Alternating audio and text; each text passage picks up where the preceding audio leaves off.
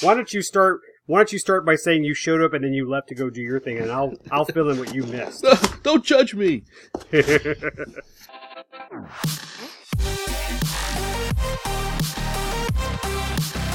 Welcome to the RC Roundtable Podcast, where we discuss the latest RC hobby news, events, model reviews, and a whole lot more. Well, hello, and welcome to the RC Roundtable. I'm Fitz Walker, and joining me is the happy Lee Ray. Hello, Fitzwalker. Yes. And some guy named Terry, I think. Some dude. He looks like a man, right? Hey. All right, guys. Let's get this show on the road. We had some interesting things happen this week. Hot off the press is, this is unconfirmed, but apparently there's been some issues with GWS, and some are claiming now that GWS is no longer in business, or it gives all the appearance of not being in business. And I'm saying unconfirmed because right now I think I've only seen one or two people have reported this. You guys have any other sources on this? Well, we got a tip on our Facebook page. Yeah. Who was it? Nicholas? Yes. Yeah. So Nicholas gave us a tip, and it got me thinking, because we have not had any discussion about this until we saw that note. I was like, well, I'm trying to think, when's the last time I bought a GWS kit? And I'm going to guess it was the C47 that I built. That you guys probably saw it best. But that was 8-9 years ago. But I think even that was used. So, I mean, but here's what I really like. Just for fun, before we started this, I typed in GWS and I found the US website for GWS. And the last update they have is April of 2010. Wow. So I don't. It may not just be like it just stopped doing business. They might have just been in a holding pattern for some time. Yeah, I guess the question is, why did they go out of business? It is more like, how are they still in business for this long? Well, the props remain popular, I think. So I don't know if that's enough to sustain them, but I don't know. It's such a tragic thing because you think back 10, 15 years ago, they were on top of the world in the hobby business. You couldn't turn your head without seeing a GWS plane somewhere flying around. Yeah. Well, I still have 5 slow sticks here in my workshop. Yeah, the slow sticks were fantastic, and they're still beloved by everybody. Oh, yeah, I love mine. Slow sticks? I do. Well, I also acquired my friend Chuck's slow stick. So I had 4, and each one is built differently. So that's what's really cool about them. I also have one of their Formosas. I've had it for a long time. Oh, yeah, the Formosas were popular. Yeah, it's a fantastic flying plane. And I've gone through. I've had 2 of their A10s. I had the first one, which kind of had, the motors weren't all that great, but when I put brushless in it, it flew great until I did a figure 9 into the ground with it. And I actually have another, just the airframe that I picked up at some swap meet or something somewhere that I haven't built. So maybe I could keep it and then sell it for a insane amount of money on eBay after a couple of years. Yeah, it'll be worth thousands now. Yeah. Remember, one of their Zeros was my first airplane that had retracts. Oh, wow. Oh, fancy. Yeah, that's what I thought. Well, they had these nice little mechanical retracts you can get. They're really small, lightweight. Probably the smallest mechanical I've ever seen. Yeah, they worked fine. You'd hook them up to like HS55 or something like that. Bang, bang. They work. Well, I'll tell you, the props have been an issue for me because I really like the 8.6 EP props that I've used for my Thunder and Lightnings. And I picked up several many years ago, and I'm going to knock on some wood here in my workshop. I've been lucky not to actually break any, so I'm still doing well. But those are the ones that fit great with the 400 size motors on my Thunder and Lightning. So I've never bought anything else. So I'm going to be I need to find out where I'm going to be getting some stock on 8.6. Yeah, I wonder what happened to them. They seem to just sort of fade out for no particular reason. Not like they had designs that came out. They just kind of stopped producing stuff as far as planes and kits and rotors. It's funny, as you guys talked about this, I went to the website where I used to buy my GWS props, called gwsprops.com, and they have a message similar to the one that Nicholas shared. It says they're unable to get a hold of GWS, and they don't respond, and sounds like they're out of business. Wow, they just disappeared. Yeah, there's no date on this message, but there it is. Yeah, you think they have an announcement or something? I'm just for fun, guys. It's like we're really late to the game. There's probably been like 6, 7 other podcasts where people have talked about GWS out of business 8 years ago. and sadly, that's just the thing. I will say I'm happy in that my slow sticks have done real well. I've not had to buy replacement parts, and typically the part I will replace on my slow stick has been the tail, and I'll upgrade it to 5mm foam, sheet foam for my tail surfaces. But my wings are usually always intact. The aluminum fuselage is always in good shape. Huh. And I also have something else here. I thought it was kind of neat. If we're gonna just I guess praise GWS because they've been in business and got a lot of people started in flying. I have in my workshop one of those. Gosh, I'm sorry, guys. This is gonna kill me. I'm just looking at the wing, but it's a flat wing that's built up. That's made on a slow stick frame, but it's kind of like a 3D type. Oh, is slow that stick. the Millennium RC thing? Give me a second while I make a lot of noise and probably drop stuff in my workshop, but I'm dragging the wing over here. There is nothing on it, but it's ribbed with like 4 rib panels on each side. It's a really short clipped wing, but it's very acrobatic, but it's based on the slow stick airframe. Is it foam? No, balsa. Okay. Millennium RC used to make some balsa slow stick derivatives. I wonder if it's one of those. I got this at Best several years ago. It's a night flyer. Okay. And anyway, but that's kind of neat. That really kind of changed slow sticks around. They came up with an alternate, more acrobatic. Of course, I say acrobatic version. Do y'all remember when Gary Wright came to Best with his yellow slow stick? Yeah, the one with extreme dihedral. It was like 600-watt system on board. Right. It was like a flying V. Climbed like a space shuttle and rolled like a...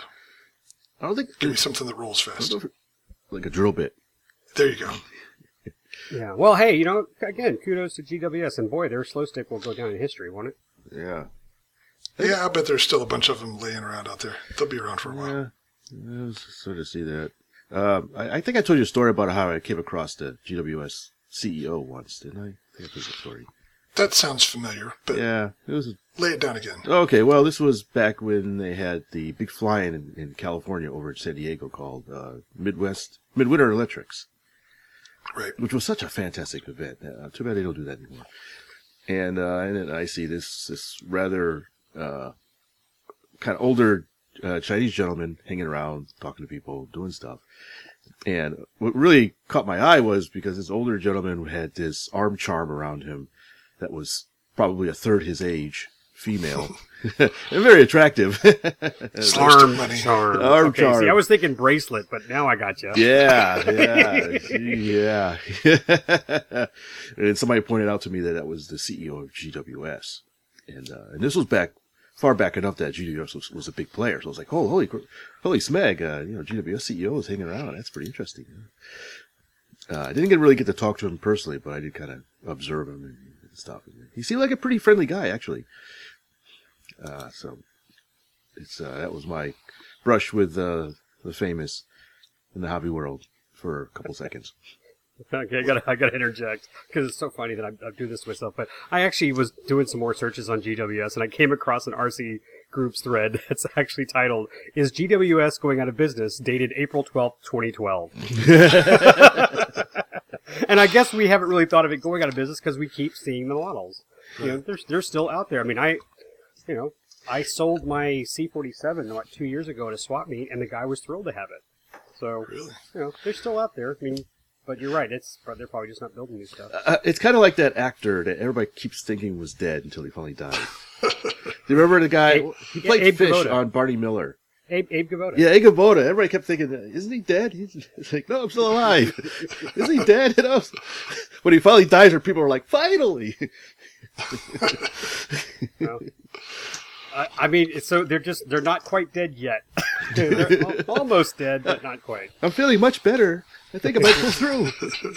Well, and I think at Georgetown, I still saw GWS kits new in box. So it's kind of dead, but not quite. Not quite. Well, here's the hoping that they're not quite dead yet, and they can pull through and actually come up with some new designs. Is it still worth hoping for that? Well, one can always hope. Hey, Well, either come way. on, Terry. Keep the hobby going. If anything, I at least hope they were able to offload the prop making aspect to somebody else, because I love those props. Yeah. Oh, one last thing. They're little gearbox drives, little brush motor gear Oh, drives. yeah. I I think I have one somewhere hidden in my workshop. well, give it to me because I use 2 of them in my submarine. they make the perfect little drives for my submarine. And now you know. Now you know. Well, I bag on GWS a lot as a good example of a bad example of scale airplanes, just because the hobby has gotten so much better about it. But I have to give them credit. They were very innovative, and they introduced a lot of new things to a lot of people for RC. So I'm sorry to see them go if that is the case here. You mean keep still going? Whatever. Yeah. Well, we don't know. We hardly knew ye. The indications are bad, but yeah. Okay, well, let's go on to some better news. Out with the old, in with the new, I guess you can say. And so E-Flite has announced a little hot rod called the V900. This is advertised as a really high-speed little bugger. It's got a 35-inch wingspan, meant for 3 and 4S power, and they're claiming 120 miles per hour or more on 4S. No retracts. This is a hand-launched goodness. Just chuck and yank and bank the sucker. You guys see the video of it flying? I did. It's a quick little sucker. Yeah, it's a sweet little bugger. Kind of reminds me of the high-speed Mustangs. Oh yeah, it just kind of have that shape, doesn't it? Yeah. Well, actually, Although- guys, I can't believe y'all hadn't mentioned it yet. It looks just like the high-tech zipper. Oh, I does have it? one. hmm Ooh. Uh-oh. Just bigger. Just a bigger zipper. Hmm. It's an extra So large many zipper. jokes. It's a big and tall zipper. We're not going to compare zipper sizes, are we? No, seriously, look, compared to the high-tech zipper, it's very similar. All right, so now you're forcing me to look this Yeah, up. I have no idea what a high-tech zipper looks like. I like my zipper. I won it from Best about 3 years ago. Yeah? In the raffle, and it's a lot of fun. Yeah, they were practically giving those things away for a while. You could get them, I forget what it was, maybe $25. The airframe servos and all that. Huh. By George, you're right. It does look a lot like a zipper. Tail's a bit different. At least the vertical is. But, Yeah, Yeah, there's more rudder on this yeah. V900. But I like the zipper. So if this is something I have probably gone past the comfortable age of handling 120 plus mile an hour aircraft. I'm settling down. Well, is so- it that you can't or that it's not fun anymore? It's difficult. I don't feel in control of a plane going that fast. That Evader pushed me to my limit. So, Yeah. but that said, the zipper actually, as fast as it looks, it's got a decent speed to it. I think it's only a 2-cell. I think I could maybe I push a 3-cell on there. I can't remember. But I do enjoy that plane. It's a lot of fun but it stays close to me because it is so small, and it's a little bit easier to control in a smaller area. But I think with a 120, you're not just doing tight low ovals in a 100-yard radius. Right. Did you see the hand grips for it underneath the wing? The V900? Yeah, the V900, excuse me. No, There's some didn't notice pictures.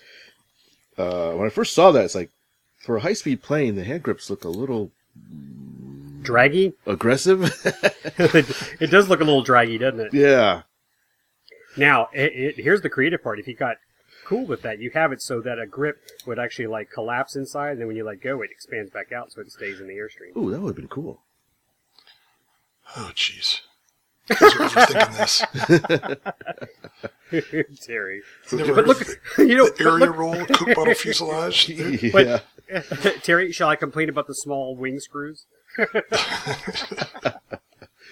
You reminded me of years ago. I saw on an old glow ducted fan jet. It had blow-through doors, blow-in doors. What do you call those things? Just the auto opening inlets. Yeah, auto opening inlets. I thought was really Yeah. neat. Yeah. I think That's a scale feature on some planes. yeah, I think there's a modern EDF that has that, isn't there? Who is it? Somebody has that.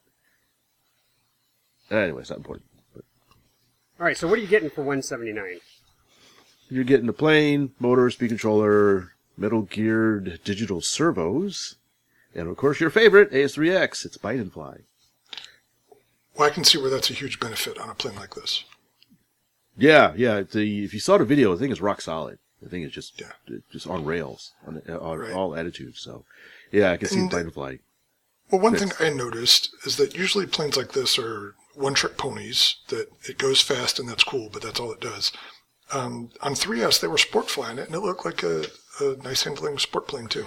Yeah, it actually slows down really well. They were kind of putt-putting around in one section of the video, so that's pretty impressive. So you don't have to fly it at balls to the wall. You can kind of just nice 4-channel sport flying plane. So Yeah, and it looked like the hand launch was easy to do by the pilot. yeah, I think in the video he actually did kind of a clumsy hand launch, and it just took off, no problems. Well, I'd like to add, going back to our 3 view on the P-51s, I like flying the P-51 on a 3S 2200. I actually just picked up a couple more 2200s because I've got several other planes that use that, and I like that they're still using that size battery. I've noticed some planes pushing up to 2650 or 3000, so that's kind of nice. I mean, yeah, I'm sure Terry would buy this and put a 5S in it, right? No, come on, I'm not the power hog. That's Fitz. 6S, baby. Yeah. 6S 500 milliamp hour. But on one video I saw, they do talk about having some headroom on the speed control for people who want to go above 4S. Yeah, it's a I don't know if you need a prop change at that point, but it's a 60 amp speed controller. I noticed that too, and that's pretty meaty. So that's yeah, it looks like you have some room to experiment. Hefty. What's the prop? What's the prop size on that right now? I have no Did idea. you mention it? Looking at parts. Because what is it? What is it? A 10.5 on the P-51 guys? And then you 10.7, I think. 10. Maybe Okay. And then would you push it to a 9.6 with a 4S? either 8.8 or 9.6. I like the 9.6 better. Gotcha. Okay. So just make sure if you're going 4-cell, it's probably stock for a 3, so you're probably going to want to prop it a little smaller for speed. Oh, sure. Oh. Get a square prop. Yeah. For it. Cool. Huh. Well, I'll just say I didn't see the video, but I like the zipper, so maybe that's something similar. Yeah.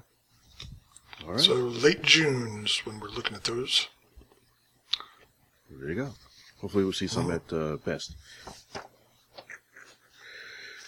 Okay, well, they say, better living through technology except when it doesn't work. Or at least I said that.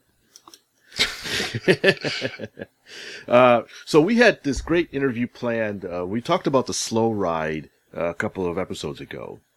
And we actually received an email from the designer Gary Wright about the slow ride. And we thought, hey, it'd be great to have him on the show to give a quick talk about his design in the slow ride. And so we set up and had a offline interview with him. And we had a technical problem, and we lost the interview. It's called Fitz. He fixed it up. George, throw me under the bus. Well, it's Hey, kind of, I can only say that because I've done it myself. yeah, it's kind of like the autopilot for Tesla, right? It works 99% of the time, and then at one time you get used to it, and then suddenly it doesn't work, and it all goes to hell. The one time you want to take a nap, Yeah. I was So- saying, I remember one time we had a conversation with Terry, and his mic was muted the entire time. So what we decided to do is just kind of go through and paraphrase and try to remember what he told us. And fortunately, he gave me a dissertation by email about some of his design philosophies and context. So I think we can fill in the gaps about what we actually talked to him about and what he wrote us about. And it was a really unique conversation. I felt really bad that we lost it, but that we will make sure that it will not happen again, Admiral Viet. So without any further ado, let's get into what Gary had started telling us about it. One of the first things he mentioned is that he was inspired by the F-3 indoor aerobatic planes, I guess you call them, or 3D. I don't think technically 3D planes, but if you've ever seen an F-3P plane indoor, it's magical. It's like the thing just disavows any sense of gravity, and they just fly really slow, no matter if they're going up or down, sideways. it's just mesmerizing watching these things fly. They're filled with hydrogen, right? Yeah, hydrogen with a little bit of helium for flavor. So he thought, well, can I design something like that that's a little bit more durable, but still ultra lightweight that can fly outside and be a really slow fly indoor plane? And he just basically started as a personal project, just for his own entertainment, with something he was trying to keep it down to around 8 ounces a square foot wing loading. And he ended up building one, and it worked so well that he convinced, at the time, Hobbyco to produce it. And that became the Slow Ride. So I thought it was funny. He mentioned, actually, I mentioned in the original podcast that the production version, the production ARF, was probably going to be a little bit heavier than his airplanes, just because. But he said the production ones are actually lighter than his. Yeah. He said he was just as surprised as we were. And he said he was giving good points to the production team that they was able to produce them lighter than he was. I think he said he was slightly embarrassed that they were able to get it lighter than him. So, and I thought it was also interesting that he said it uses cheap digital servos, so small and lightweight, $20 Tactics. Yeah, he just said he designed around the Tactic 25s, which he said had a lot of power for their size, but were very lightweight. I think he said they were 25 grams. Yeah, 25 grams. So they're very light digital. I think they were digitals. I know we asked him. Yeah, they are. Yeah. They're digitals. What he said you can't put other servos. We asked him about what if you don't want to put those particular servos in. He said, yeah, there's plenty of meat in the servo mounting tray to put any other servo you want in there for the most part. But he designed it specifically for the 25s to fit right in like a glove because they were lightweight. And one of the things he kept in emphasizing when we talked to him about this was he wanted it very lightweight. He wanted to shed as much weight as possible. The landing gear was slightly undersized because he wanted to keep it light. The servos were selected because he wanted to keep it light. The fuselage is long and skinny because he wanted to keep it light, and he needed to make it a little bit longer for them to have control at slow speeds. The only thing that, even the motor to a certain extent, he started with a Rimfire 25 because it was a nice lightweight, fairly powerful motor, but he said the wind wasn't quite correct. He wanted a lower KV, and so that evolved into the Rimfire 28, which ended up being a couple of ounces heavier, but he said that was good because he had added weight to the nose to balance it, so it was a perfect combination. Wait, I think you got that slightly skewed. He originally started out with that tower motor, the 1000 kV. Yes. And he had nose weight with that. I thought the 25 and 28 Rimfires were the same weight, just different kV. No, according to his... I think you're right. I misread what he said. Yes. Yeah, he started with the same motor that was in the Crazy Wing. Right. But he said on the large prop sizes that he wanted to use, it was really pushing that motor to the limit. And it was a little bit underweight. So when he went to the Rimfire 25, I believe that was a couple ounces more and the right weight, but the KV was a little too high for his liking. So they designed Rimfire 28, which now swings nice large props on 3 and 4S. It has the weight, so you don't have to add weight to the balance. And he really likes performance on that. And he says it gets really good run times. I think he's at 6 to 8 minutes. Yeah, 6 to 8 minutes on 2200 milliamp battery pack. And did he say he's running a 13.4? He said they recommend a 13.4 on 4S. Okay. He's pushed it to a 13.6 on 4S, but he says you got to be really careful if you do that on throttle usage. Yeah. So he didn't really recommend it, but he said you can do that if you're if you don't use a motor as an on-off switch. Right. Am I missing anything? He touched on a few other things I thought was interesting. We kind of made fun of that. The control surfaces were so large in the tail. Why not just make them full flying? And he actually touched on that. He says the full flying would have been nice, but they would weigh more to make a pivot assemblies for that. So he was very conscious of weight. That's why he didn't do full flying tail. Speaking of tail, we also made fun of it looked like his E3D tail. And he said, he said that he likes that style, but he also said that because of the construction, he could use a little bit less area on the tail, and that meant less weight. You see a common theme here. Right. And he touched on landing gear. I think I touched on that already. He says you can use larger battery packs if you want. I think he says he's gone up to 4,000 milliamp hour battery packs, but he didn't really like the flight performance like that. It's okay. When he says he didn't like it, he's probably 80% of other people think it's just fine. But for him, he said it was a little on the heavy side. He didn't like the extra. Let me guess. What didn't he like? Weight. The weight, yes. He's very precisely calibrated. You guys recall anything else we talked much about during that? Climbing flat spins. Oh yeah, that's right. It can do a climbing flat spin. He says if you mix in some flaperons, you can actually make it climb in a flat spin if you do it just right. He said even he couldn't do it all the time, but he got to where he could do it a majority of the time.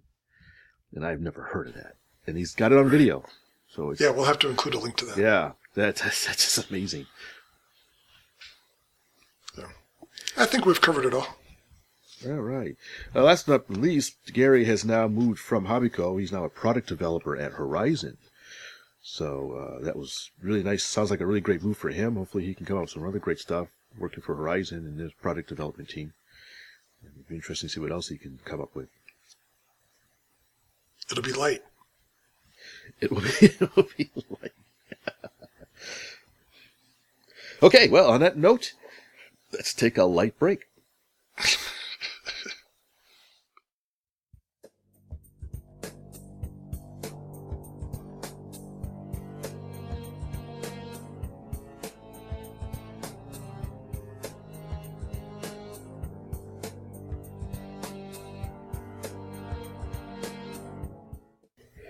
So last weekend, JSC had their Warbird event, and I had been 2 years ago.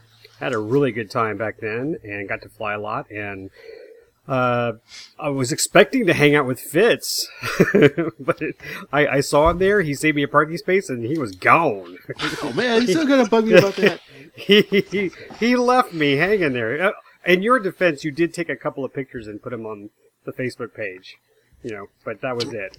To make it appear as if you were still there? Exactly. Hey, man. He made an alibi. Hey, that's places to go, things to see, people to do. No, wait. Yeah. Places to go. Wait. Whoops. You know what I mean. So I will finish my story.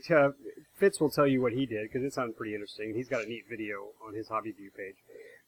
It was a great event. The weather was gorgeous. If you guys are listening to this and you followed us on Facebook, I put a lot of videos out there.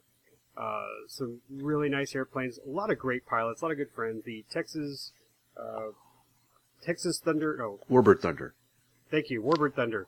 You better get it right. You're not a remember. I know, I'm an honorary member. That's right. Yeah. The guys from Austin came out and put on a great show. Poor Randy, I really wanted to come see his new P-51, his Lone Ranger one. And I got pictures of it, him setting it up. I got pictures of it taking off. I got pictures of it flying. But boy, he had an engine seize like I'd never seen. It was like, The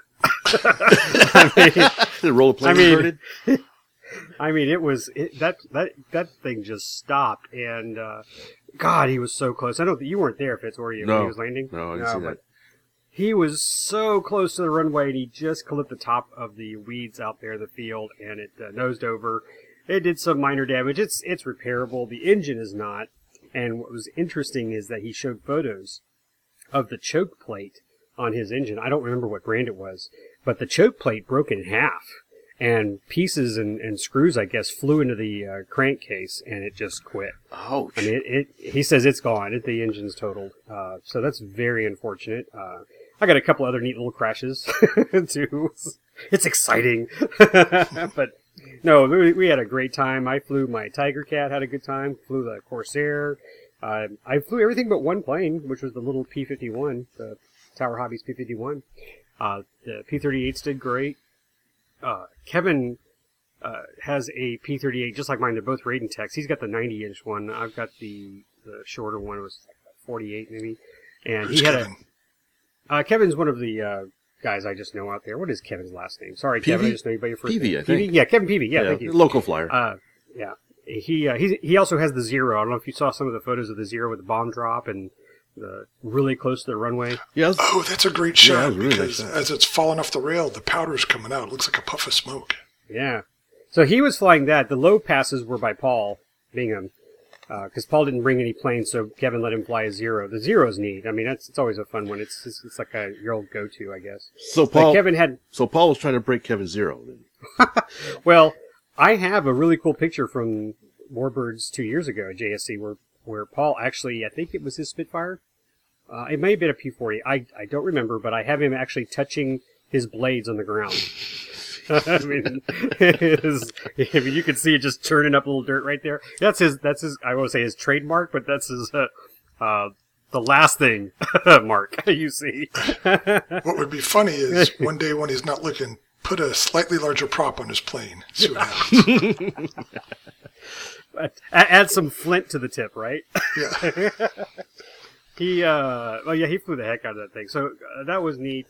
Kevin unfortunately had an engine loss on his P-38, so that was that one photo. I don't know if you got to see the little collection of photos of him going down. It's not too bad. He's had worse on that plane. So again, a lot of the damages that's been done is repairable, except for our poor buddy Mike Label.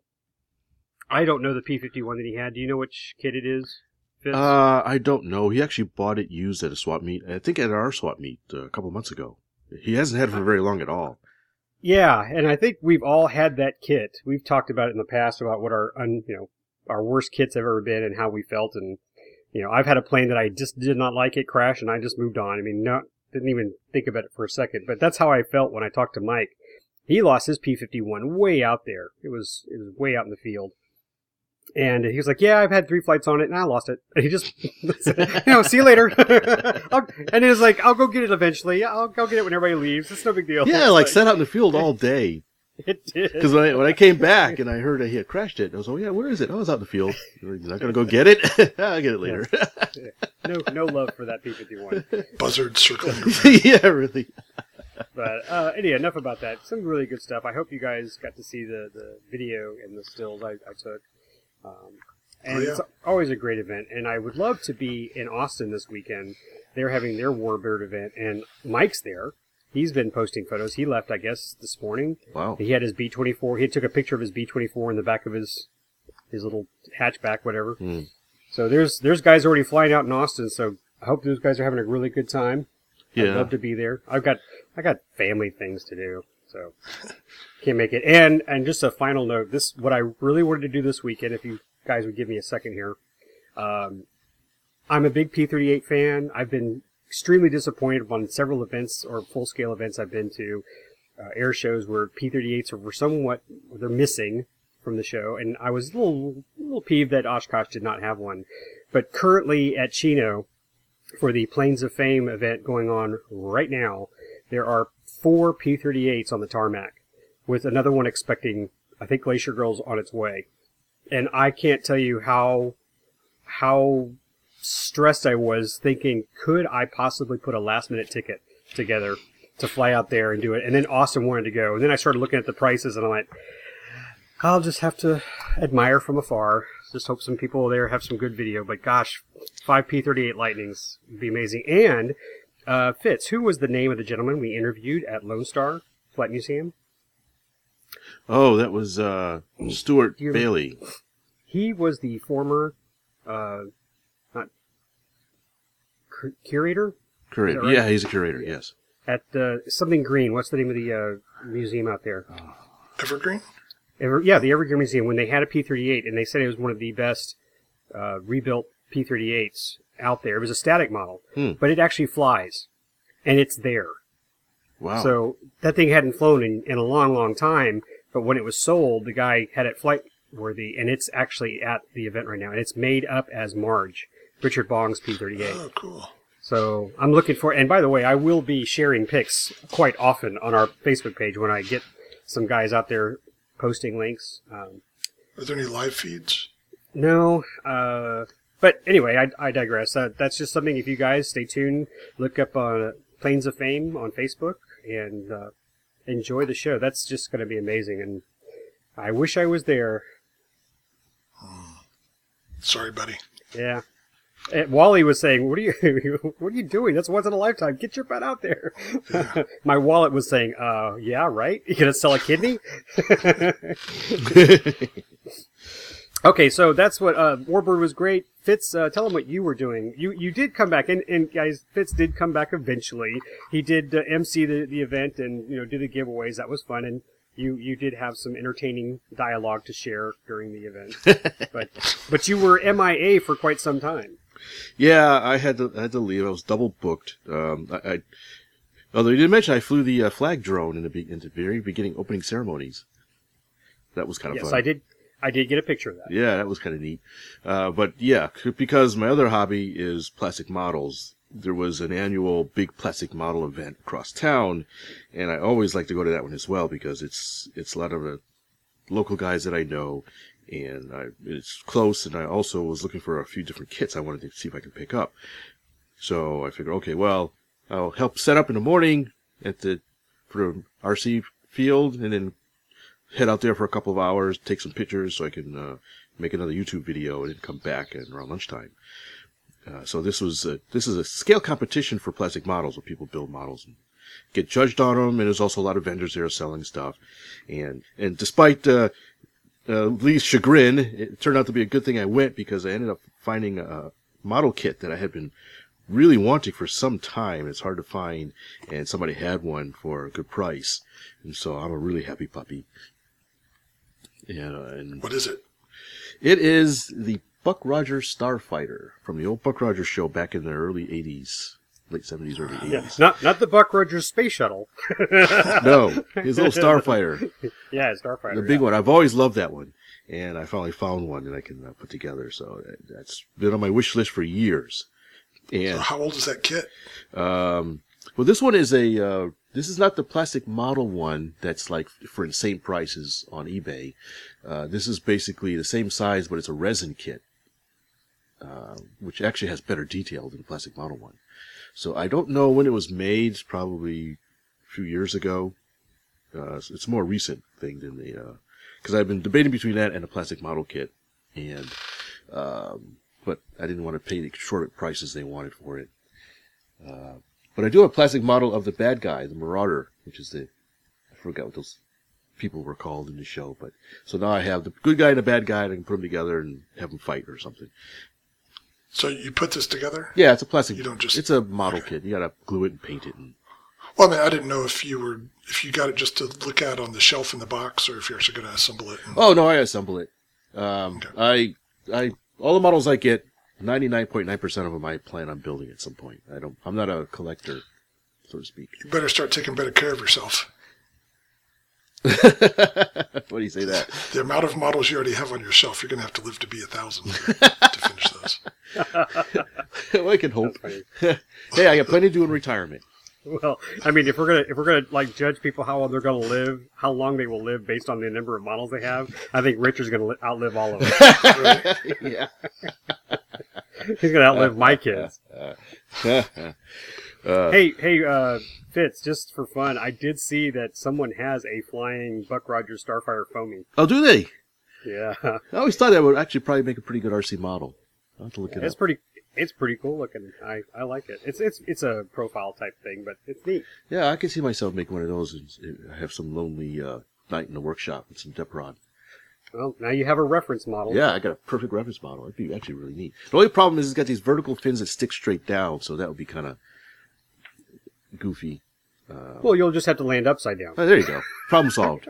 at the last minute. Bloop. But anyways, I did make it back to the JSC in the afternoon, and I saw some really nice flying.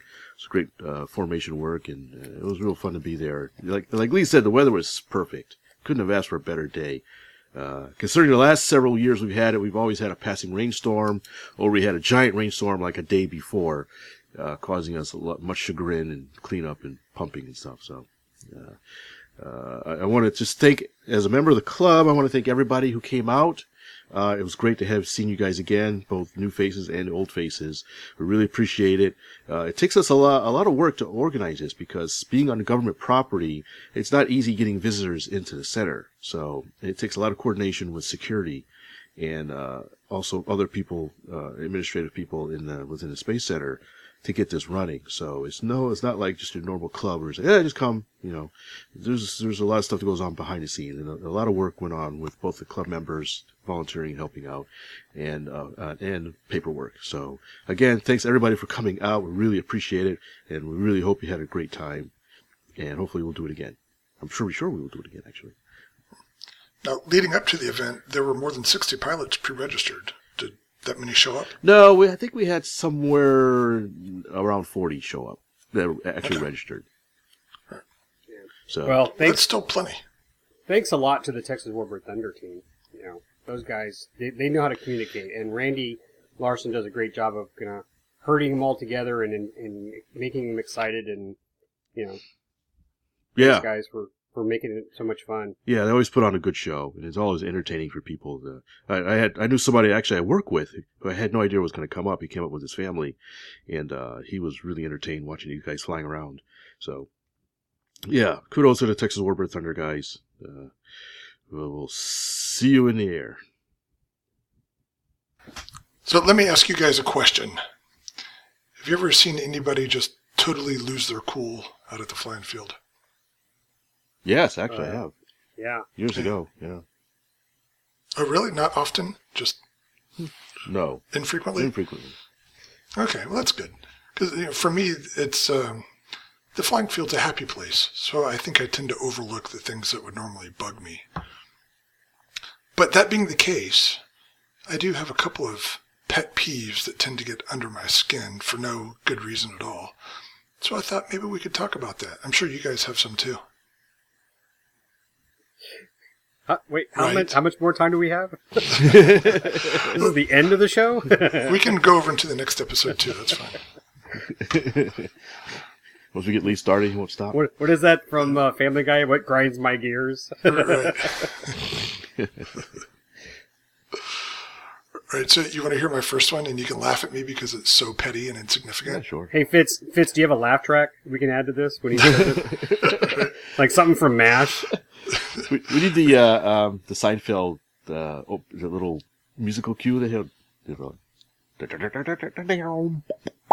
No, an actual laugh track. Where did you get that from? That and the laugh track. Go, okay, go ahead. Yes. Go ahead, Terry. Go ahead, the laugh track. Okay. All right, the thing that gets me going is inverted insignia. Somebody builds a nice model, paints it up nice, puts in details, then puts the insignia on upside Oh down. man, Grumpy McGrumpy face. I know, it ruins the whole thing for me. I never say anything about it, but I'm like, the airplane's ruined. It's garbage now. How can they bring that out into public? So I guess the question is, how many more do you have to see until you walk up to some guy and then turn the plane over on the table and say, there you go? I just put a blanket over it. It's fine. So Have you ever confronted somebody you didn't know about that? no, I never would either. It's not Well, my business. I don't know. You get to that point someday, it might. So you call us when you actually get to that point. When like 3 or 4 models show up, they're all inverted. Having a bad day, and yeah, it could happen. But Your video's I'll upside probably down. get punched in the face. Your insignia's upside down, dimwit. Yeah. Yeah. How do you feel about that, Fitz, when somebody puts a Japanese insignia on upside down? You can't. Oh, that's right. It's a circle. So, yeah. Your circle's on upside down. I think he meant stars and bars, but okay, I got that. Yeah, that's what I'm talking about, stars and bars. I might So- notice it, but I don't. It's like, yeah, whatever. But I'm gonna tack onto this. This is good because see, I know what the minimal amount of change that requires Terry to say something, and then I know that the inverted decal is probably something he wouldn't approach. But Terry called me up one time when I had put my model out on display, and the first thing he said, I'm not kidding you, Terry. The first thing he said was, "Your wingtip star and bar is on the wrong wing." Oh, yeah, yeah. That bothers you too when it's not in the right place. No, I wouldn't say that bothers me, but it's something I notice. Or if they put it on both sides of the wing. See, I'm not really a purist about most things, so I don't know why that bugs me so much. That's interesting. But to me, it's like, okay, if you spent 30 seconds on Google looking that up, you would know which way it went. But no, couldn't be bothered to do that. So there's probably people now who are going to do it just to irk me. Well, you know what, Terry, this is interesting. We didn't talk about this beforehand, so these little pet peeves, but I want to tell you something that came up yesterday. David Hart had posted some photos of Wally's, not Bearcat, his Wildcat. Was it his Wildcat? It was a no, Bearcat. he's the Bear. No, I think Barry's got the Wildcat. Okay. But David posted the photos. I tagged Wally in it, and we all say, "Hey, these are great photos." And then some guy chimed in and said, "The gear's wrong." I'm not kidding you. He goes, "The gear's wrong." And Wally goes, "Well, I can't afford to do the blah, blah, blah." And he goes, "Well, if you're going to do a scale model at Top Gun, you need to have articulating gear, blah, blah." And people were like going, "Geez, I mean, come on, guy." You know, See, he's not going to... Until now, I keep my petty opinions to myself. I wouldn't go online and give somebody a hard time. And by all accounts, Wally's Bearcat is a gorgeous model. So... Yeah, but obviously his gear's wrong. And his then insignia looks great. So and Wally chimed in and said, I said, he goes, "If you make the articulating gear, I'll put them on there." But he goes, "I've asked around and I couldn't get it." So anyway, I just, So very interesting, Terry. yeah, so again, I completely admit that it's petty and insensitive, but man, when it could be the most gorgeous model in every other respect. But if that insignia is on upside down, forget it. It's dead to me. I almost feel like if I'm with Terry again someday, like if we end up going to meet, that if I ever see a plane with an inverted insignia, I'd actually like get in front of Terry so he didn't have to look at it. Don't go over there. Hey, Terry, let's. Hey, I see something way over there. Come with me, just to help you out. That's what friends do. All right, so now I confessed my pettiness. What's yours? Who are you referring to? Either one. All right, I guess I'll go. Bravest of you should step up first. All right, I guess I'll go. I don't have a whole lot either. I'm pretty easygoing. I guess one thing I would kind of bug me is when pilots don't fly to the established pattern. That kind of bugs me. All right, Grandpa. No, I'm with Fitz. Yeah, I'm with Oh, Fitz. yeah, I am too. So you have some guys that just don't feel comfortable flying in it. Say the wind is out of an unusual direction. They got to fly, like, say, the reverse pattern for the day. And so they'll take off into the wind and then immediately reverse their pattern. And so they're not flying in the established pattern. Or when somebody else is flying, they're still flying in a reverse pattern. It's like, pay attention. Right. Well, I think the bigger picture is just communicate and let people know what's going on. Yeah. So if you're going to go in reverse, just get off where you're not going to be in everybody's way. But, when it's 2 or 3 airplanes up there, I think in most situations you can just say, here's what's going on, here's what I want to do, do you mind? Yeah. But, yeah, I agree. If you're just going to take off and then go against the grain, you're not helping anybody. You're not making any friends. No, you lose a plane that way, too.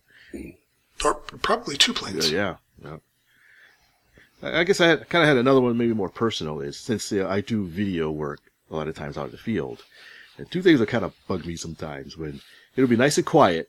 And I say, okay, let me start doing some video work or maybe talking. I fly mostly electrics. And then some guy will just start up his plane and suddenly you got in the background. It's like, you can see the camera. I'm talking to the camera. And this guy just, hello, McFly.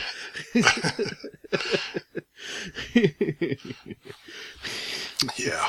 God forbid they come to the flying field that they're a member of and start flying. I know. Jerks. I know, but it's at least a little courtesy. It's not like we have a really busy flying field. Usually people wait till somebody lands to fly, so it's not like it's packed or anything. You need to bring a sign on a tripod that says "on air." Right. Quiet, please. Quiet on the set. Yeah. we had one time, I was out the field and Jeff and I were setting up, and I was just about to, to start I was getting ready to start talking. We were setting the camera. I was getting the plane ready. And there was just one guy who just kept talking at us and talking at us, talking at us. It's like, we finally had to tell him, I'm sorry, we're about to do something. Can you please, very nicely, just be quiet for a second. that happened to me at Bomber last year. These 2 guys started talking to me while I was recording a plane. They were like asking me questions like, I'm recording. Yeah, how do you People don't want to hear you talk. It's like trying to find a polite way to tell somebody to shut the hell up for a second. Yeah, I'm guilty of that, of talking to somebody while they're recording. And then I realize I'm like, oh, Sorry.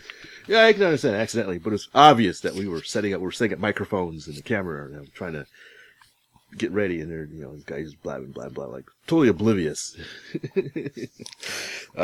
So I think that's it for me, other than, people who wear GoPros on their hat. I think I'm good. What? I knew, and it's funny because I mentioned that, I think, when I told you all about the DC-3, I had that, it actually turned out pretty good, but I knew Fitz, in the back of my mind, I was like, Fitz is gonna hate me. Well, at least it's easy to say for someone who has a personal cameraman. Well, at least when Lee was flying, he actually flew close to him, and I think he gave himself a haircut in one of the passes. That was for you, Fitz. Yeah, thank you. Well, are you complaining about the aesthetics of a camera on your hat or the resulting footage? The resulting footage. Oh, okay. No. Well, I can tell you, I used to be of that opinion, but now that I've got my new GoPro that can record at higher resolutions, I've been putting that on my hat, recording at 2.7, and I can crop that sucker down pretty close. Oh, that's pretty nice. Yeah, I still have to fly close. I can only get the flybys, but I can get in there nice and tight. Oh, okay. I'm talking about the guys, and you know who you are, who put a GoPro on their hat, they take off, and we're looking at a pixel for the next 5 minutes. Right. Or the same thing with cell phone videos. Yes. Oh, yeah, it's a pixel, and they go, hey, did you see that? Yeah. We see video. Oh, video of crash. Oh, yeah, I got a crash video. Yeah, watch this roll. Oh, yeah, baby. Like, And it's funny because today Wally he's at Top Gun. Wally sent me a video through text. So when I got it, it was just completely grainy. It was like 40 by 20 pixels or something. It was just grainy. And all I saw I heard this fly by, and at the very end of the video, he goes, "Oh, what a beautiful P-38." And I started laughing. I texted him back and said, "I had no idea what you were recording until you said, what a pretty P-38." Yeah. So don't text videos, guys. You just can't see anything. Yeah. Oh, yeah. Oh, yeah. I got one more public service announcement. Please turn your phone sideways when you take video. Thank you. Okay, I'm done. Lee, what grinds your gears? Everything else. People, things.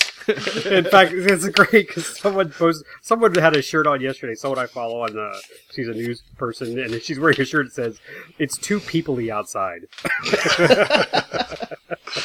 Amen. Brother. Amen. Terry's known this pet peeve. I had a guy at Scobie many, many years ago, seemed to be like, I am the master of all flying and I know everything, and he was bossing people around, and at one point he was giving me grief about my glow engine. This was, again, years ago. And telling me exactly what I needed to do and get that thing out of the sky. You can't fly like that. He was just so bossy. And then this was the same guy, Terry, if you remember. He was walking down the sidewalk and stepped on this guy's transmitter antenna. Oh. And he got mad at the guy. I mean, he stood there and got mad at the guy for leaving his transmitter on the ground while the guy was working on his plane. Why'd you leave your transmitter? Like, anybody could step on that. And he broke the guy's antenna. Didn't apologize at all. Just yelled at the guy for leaving his transmitter on the ground while he was working on it. So I don't like people that seem to take charge and think they know it all. So those are just, you don't need to do that. As Terry said, flying fields are happy places, so try to be cordial. The other pet peeve I have is this is great because Good Yancey said, Lee, just think, when you go gas, you can fly longer than 5 minutes. And I just laugh because one of my pet peeves is people that fly longer than 5 minutes. I mean, if you're at the field by yourself, it's not an event. I don't care how long you fly. You fly until your tank's empty and then just glide all the way home. But at an event, when people fly 10 minutes, 15 minutes, and I'm not kidding you, they do, it's just too long. And, I'm used to the 5 minute because of probably battery, and I like to, leave enough juice in there. But I think when you have 60 plus pilots, you gotta give more time to the air, so that's all. And I wasn't mad at him at all for saying that, but I have been to a field where people are flying full throttle, 10 minutes, and no one wants to fly in their pattern when they're doing that, so. So, you're saying it's kind of inconsiderate to do that? Well, if there's people waiting? Well, yeah, if it's an event and you're flying 10 minutes, and I'm going to specifically point gassers because I don't think I know anybody in electrics. It's, if you're flying a glider or something, that's totally different. But if you're in the pattern flying a big gasser and you're just, I don't know, that bothers me. So even if there's pilot boxes open? Well, no. I mean, if no one else is waiting, I mean, if it's quiet. But if there's a line or something, then yeah, I don't think that's. Yeah. And I think we've mentioned this in the some past. events actually have a limit, or at least a request to limit flights. Speaking of, I was thinking about warbirds. Fitz, you weren't there, but I was flying my P-38, and I had a spotter with me, and I knew I was about at the 5-minute mark, and I had declared landing, and I'm coming around, and I'm this is the P-38 that's got 2 separate batteries, and I like to make sure I got enough power. I just do not want to single engine land a P-38. And I was calling for landing. I called for landing one more time, and then someone pulled out a plane right in the middle of the runway when I was on final. And I started screaming. I mean, I was like, guys, I'm landing. How many times? I mean, I was really being loud. I was really being obnoxious, but I was committed, okay? So I did come around. I did fly. They taxied away, but Paul Bingham came up to me and goes, Lee, I think you were kind of loud there. I think we're going to call you Mr. Landy. I think we all heard that you were landing. And I was like, well, dude, I was landing. What else do I have to say? Someone just taxied right out in the middle of the runway. He goes, I know, but we all heard you. And I'm not trying to be picky, but if someone calls landing, then you need to not go out in the runway. So, PSA. At least you weren't in the plane. I actually happened to be once when I was in a glider. I'm coming in to land. Yeah, of course, you're in a glider, so you're committed, right? So I'm coming around, and I see the tow plane also coming around, basically doing the, on the other side of the field coming in. And so I'm screaming into the radio that I'm landing. And apparently, I don't know if he didn't hear me or the radio wasn't working or something. And so he's continuing his approach. I was like, oh crap, this is going to be interesting. From the other direction? Well, no, we're both landing into the wind, but I'm on one side of the runway. He's on the other side, going on our downwind. So I would turn a right to go into final. He would turn a left to go into final. So it's kind of the perfect opportunity for us to kiss and make up. Right.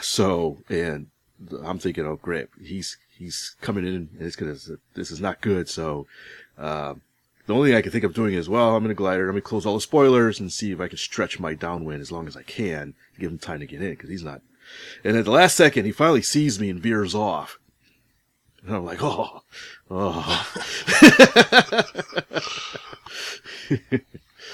And Fitz lived to see I lived to see another day, yes. So, I'll tell you, if I was landing and I had lost power, if I had an LVC on that, on that turnaround, if I had throttled up and had an LVC, I would have been stepping on someone's airplane.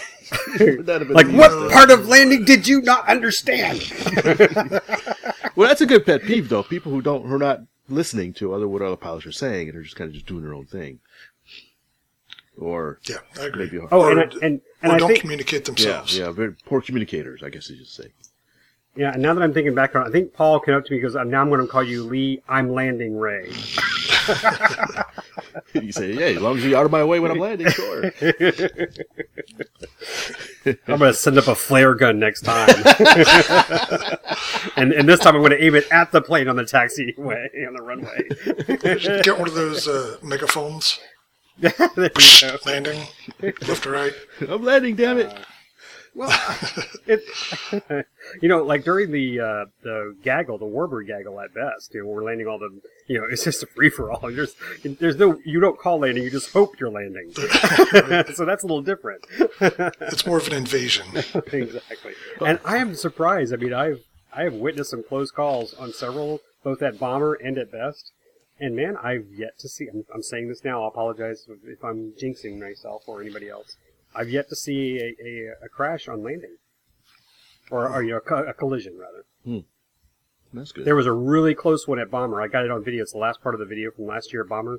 These 2 large-scale P-51s, they were both pretty much landing at the same time. One landed, and the other guy was actually coming in at an angle. So he should have been staying over the grass, but he ended up coming over the runway. I mean, he just lifted right up above the other P-51 the last second. Wow. So, yeah. But that's go ahead. Well, I just reminded of another one. I have a go back.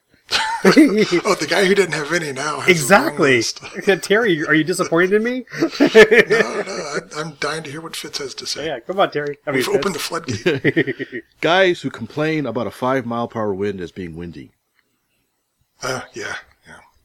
and won't fly because it's too windy.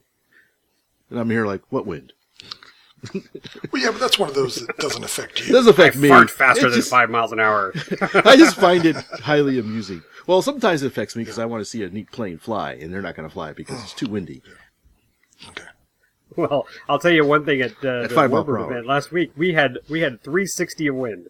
I mean, it went every direction, and it went from slow to fast by the end of the day. So it was we changed direction. Did you notice that, Fitz, when you were first there? Yeah, I did notice that.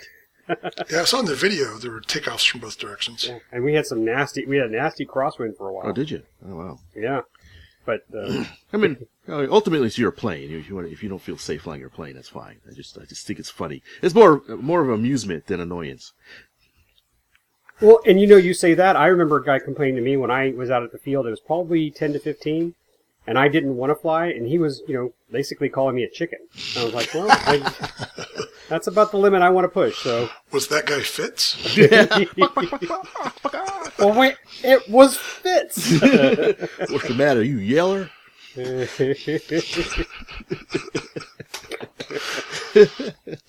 Okay, I thought of another one too, if we've still got time. This is cathartic. Right?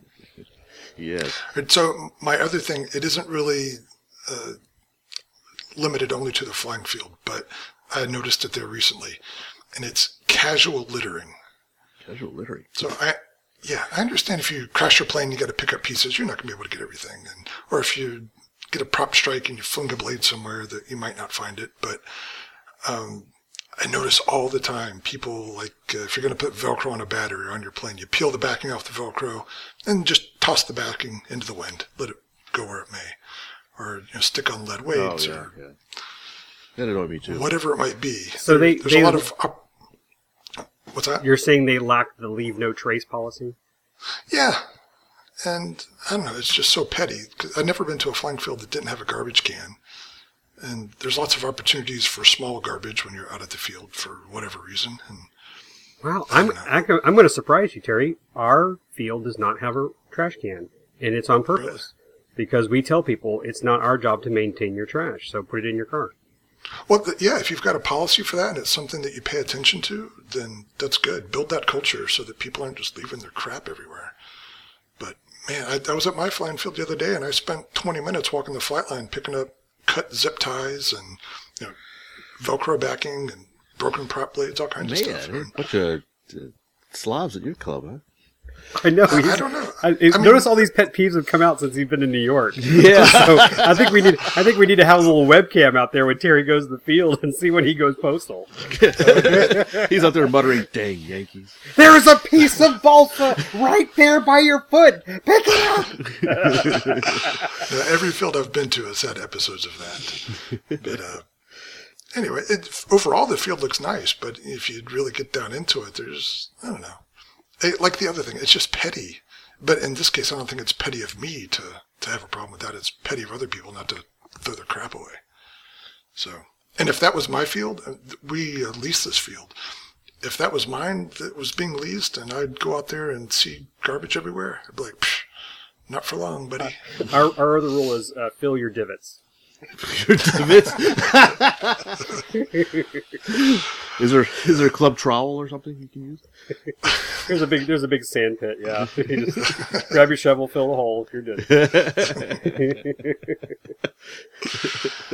So yeah, so I think all of that stuff can be summarized, but don't be a jerk. Yeah. Should we have a after this podcast is released, like give people a day or two, and then do the little So we had this topic on our podcast. Can you give us your little pet peeves? Yeah. Oh yeah, I'd love to That hear might what be a other good people do. I've probably got a habit that I do that just drives people crazy, but I don't know. Nobody's ever told me to my face. We're gonna find out. I can't stand the way you turn your hat on backwards when you fly, jerk. I hate that you put those orange cameras on your wingtips. Oh yeah. Jeez. All right, I got one last pet peeve. Uh-huh. Yeah, right. That is podcasts that go on too long. Oh, those are the hate worst. those. Oh, man, I bet you people are gouging their ears out. Listen to this. Because right now they're making their list of pet peeves and they're getting ready for next week's little Facebook entry. We're going to have diatribes of pet peeves. I wonder if any of us are going to be listed on that. Yeah, right. Well, aren't you guys going to an event soon? Oh yeah, there's remember Lee, there's something coming up next week, an electric event in Bryan. Oh, you are. I can't. You're not going to make it? I got this. Yeah, I can't make that. But I am. We got small to prepare for, buddy. Oh, you're not going to make it? I was hoping you'd make it. Oh, I can't do the Bryan. Sorry. Okay, well, the Bryan's for people listening, is if I hit the right button here, on the 12th of May. There's an all-electric fly-in. I've never heard of Bryan or been there, but it's, I guess, near Austin. Was it Austin or not Austin? No. It's not far. That's where Texas A&M is. Okay, so College Station, yes. So in the College Station area. So I've never been to any event there. So I'm going to make it a point to see if I can get out there real quick. And see what it's like. I like all electric events. And try to support that.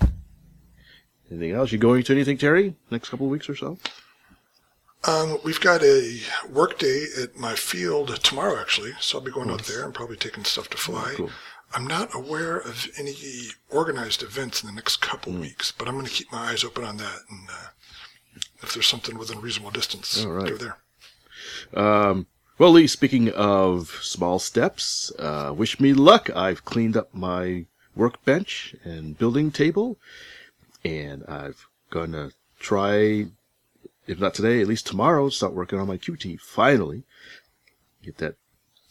For small? For small, yep. Get that in construction phase. Yeah. I'm really looking forward to that. I told you that the pieces I laser cut match up to the plans that I got from Nathan, so I'm really happy about that. Oh, that's it. That's good. Yeah, so, Awesome. So the sizes looks good. So. How's your Nitro Thunder and Lightning, Lee? It's still in my head, but Vaporware? it is vaporware. But it'll come out. I'm making more progress on the Cessna. I started covering Oh, that's right. the Cessna, so I'd like to get more work done. Then I'm not going to have it finished before small. So, but I'd like to get it going. And one thing I'd love to do is get the fuselage done, because I can't work on the wing. There's some parts on the wing I can't do until the fuselage is actually glued together. The sides are on. Mm. So, that's that. But I will get the Thunder Lightning. In fact, I'm hoping to have a chat with Fitz someday soon, so we can come up with a list of the aircraft we're going to bring. Yeah. And decide how we're going to start shipping all that in our vehicles, or if we're going to get a trailer. That's for another day. But hey, Fitz, I have one other request for you, though. Yes. Can I see some pics or video from the Warbird event last week? Please? Oh, right. Now that everybody's heard me say that. Oh, dang it. I'm on the hook. yeah. I'd love to see some of the stuff you and actually Jeff too, because he videotaped one of my aircraft too, and I'm still waiting. He's videotaped some stuff. I took some stills. No, I took some video too, I think. You did? I did, yes. I haven't gotten a video from Jeff either, so I need to go bug him and get the video. I was just thinking about that yesterday. He's like, wait, I have no video from him. So, yes, I'll get on that. Thank you. If I have some stills, I'll send those to you. I don't remember. Pershitate it. All right, that's all I had. All right. Well, that concludes another glorious episode of the RC Roundtable. Thanks, everybody, for sticking with us, and we will see you on the next episode. Bye-bye. Bye.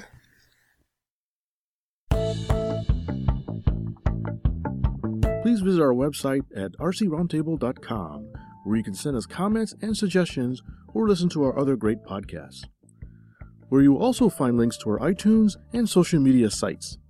Thanks for listening.